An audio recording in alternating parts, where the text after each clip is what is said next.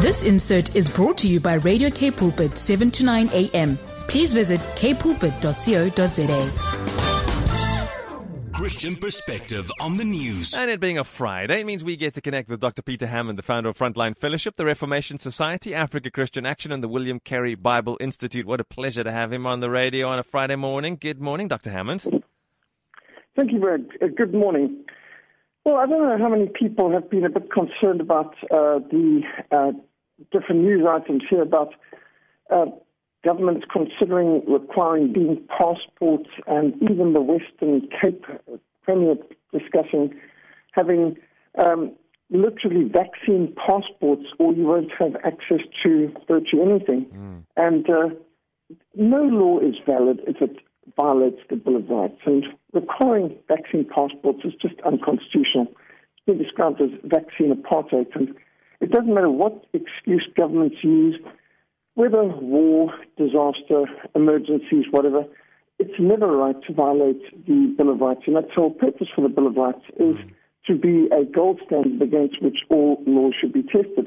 And we know that the whole purpose of government is to serve and protect its citizens from lawbreakers, from criminals, from murderers, crime, theft, and so on. And so the main purpose of government is to be a ministry of justice. And whenever governments in history have accumulated more power and infringed on freedoms such as the Bill of Rights enunciates, freedom of religion, freedom of belief, freedom of opinion, freedom of conscience, freedom of thought, freedom of expression, freedom of the press, freedom of association, freedom of assembly, freedom to demonstrate, freedom of movement, freedom of trade, occupation, trade and profession, freedom to practice one's cultural occupations and clubs, and all of these things. When you start to interfere with that, then the government has trespassed off its purpose of being a minister of justice, a minister of wrath to bring punishment on the wrongdoer. And the wrongdoer is meant to be criminals. And yet we have seen in the last 20 months how rioters, looters can at will loot, destroy, and pillage, and very few are ever brought to justice. And yet you can see police mobilized in order to keep people off beaches in the heat of summer, to harass tourists and to arrest people walking their dogs and running around empty field. And so completely lost sense of the main plot. The main thing is to keep the main thing the main thing.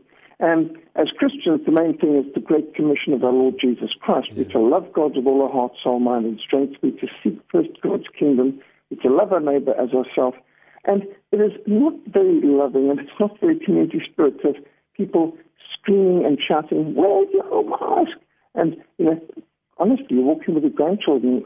You live in the same home. You're walking in an open area, and there's absolutely no way anyone can be inconvenienced. And yet this whole mentality has become like a KGB behind the Iron Curtain, Stasi-run society where whole other people are tattletaling and spying on one another.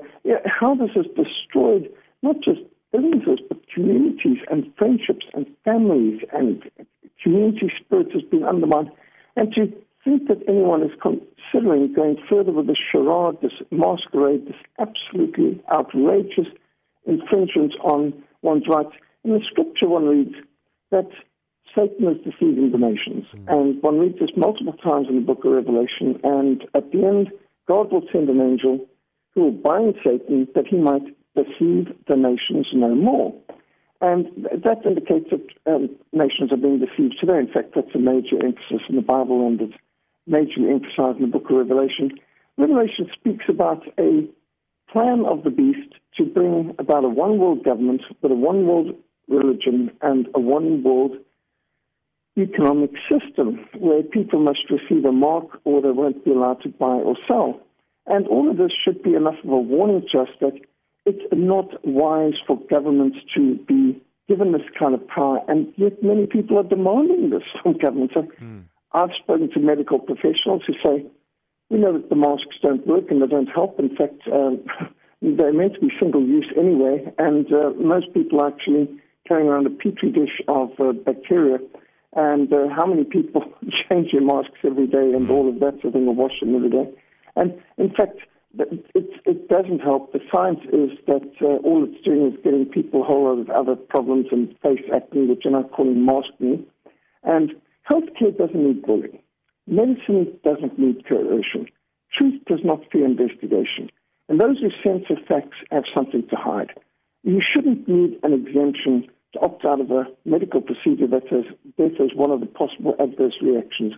There's huge amounts of negative reactions that have come about because of vaccines, and all vaccines have dangers, but this isn't even a vaccine. This is an experimental medical procedure that has DNA altering capabilities, and they've used aborted babies in order to produce them, and there's a lot of us who object and will not get the vaccine under any circumstances, and there's no need for people to get the vaccine anyway who have already had the disease and have recovered. Now, I, like many others, have had COVID, and it wasn't nice. It was worse than the average seasonal flu, but it's nowhere near as bad as hepatitis, tick bite fever, malaria, and a whole lot of other things that we've gotten through the course of our life. And why on earth would you need a vaccine when you've already recovered from it? We've got a vastly greater immunity, natural immunity, than you could possibly get from some experimental vaccine, which has got all kinds of hideous side effects as possibilities. And thousands have died and hundreds of thousands have been injured from the vaccines just in Britain and Europe alone, and America similarly. And in Israel, it's so catastrophic that since being 95% vaccinated, the population has had deaths and COVID cases soaring, and it's the vaccinated who are experiencing it. So there's a whole lot of problems that come, and wherever one stands on the issue, one has to agree with the fact that no government should ever have the right to force people to inject some toxic substances into their body, especially when the producers of these have expressly been exempted from liability, exempted from prosecution, exempted from liability for no matter what reactions, whether you get paralyzed, whether you get sterile, whether you die, or any of these other complications. There's no liability to the producers of these vaccines. Vaccines are one of the only industries in the world that are exempted from liability. And that just is wrong. If you believe in your product, you shouldn't be bullying and forcing people to get it. You certainly shouldn't be wanting indemnity from liability for any negative consequences of your product.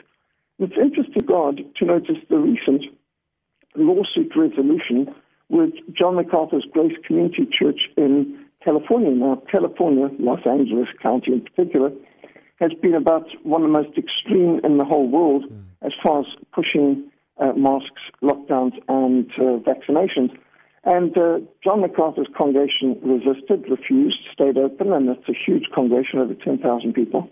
And as John MacArthur said, we've been meeting now for a year without masks, without social distancing, without anything else. We've got 10,000 people, and we haven't had any negative cases of COVID or anything, and we think this whole thing is a massive overreaction, overreach, and the government's got no right. Well, they were taken to court, and Donald Trump lent in their lawyers, and they've now won. And in fact, the state has got to pay over $800,000 to them in legal fees, and they have been fully vindicated that the attempt by the government of closing down the church in Los Angeles County in California against Grace Community Church was unconstitutional, that they were at fault, both the county and the governor were at fault, and they have recognized that they have no right to legislate and regulate churches harsher than any other business. And isn't it amazing that you can have hundreds of people in macro, but no more than 50 in a church in our country, for example, right now. And you can have shops awash with people, hundreds of people, but there's somehow some magic limit when it comes to church services.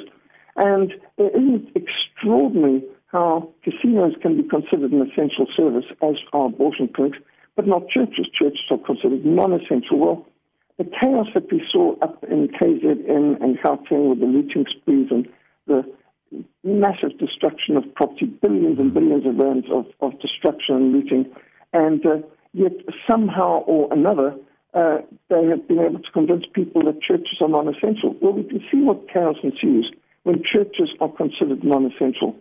We have no right to countermand the orders of our Lord Jesus Christ. He has commanded us to make disciples of the nations, forsake not the assembling together of one another. We have no right whatsoever to allow any politicians to declare the Church of our Lord Jesus Christ or the Great Commission of our Lord Jesus Christ non-essential. We need to keep ourselves, we need to be highly skeptical of what is said to us by professional politicians, and most certainly no medical procedure needs bullying and coercion. And there is absolutely no reason for healthcare to need bullying, and if there are censoring facts that got something to hide, truth does not fear investigation. That's the voice of Dr. Peter Hammond, the founder of Frontline Fellowship, the Reformation Society, Africa Christian Action, and the William Carey Bible Institute. Thanks, Dr. Hammond. Have yourself a good and safe and restful weekend. Thank you so much. God bless.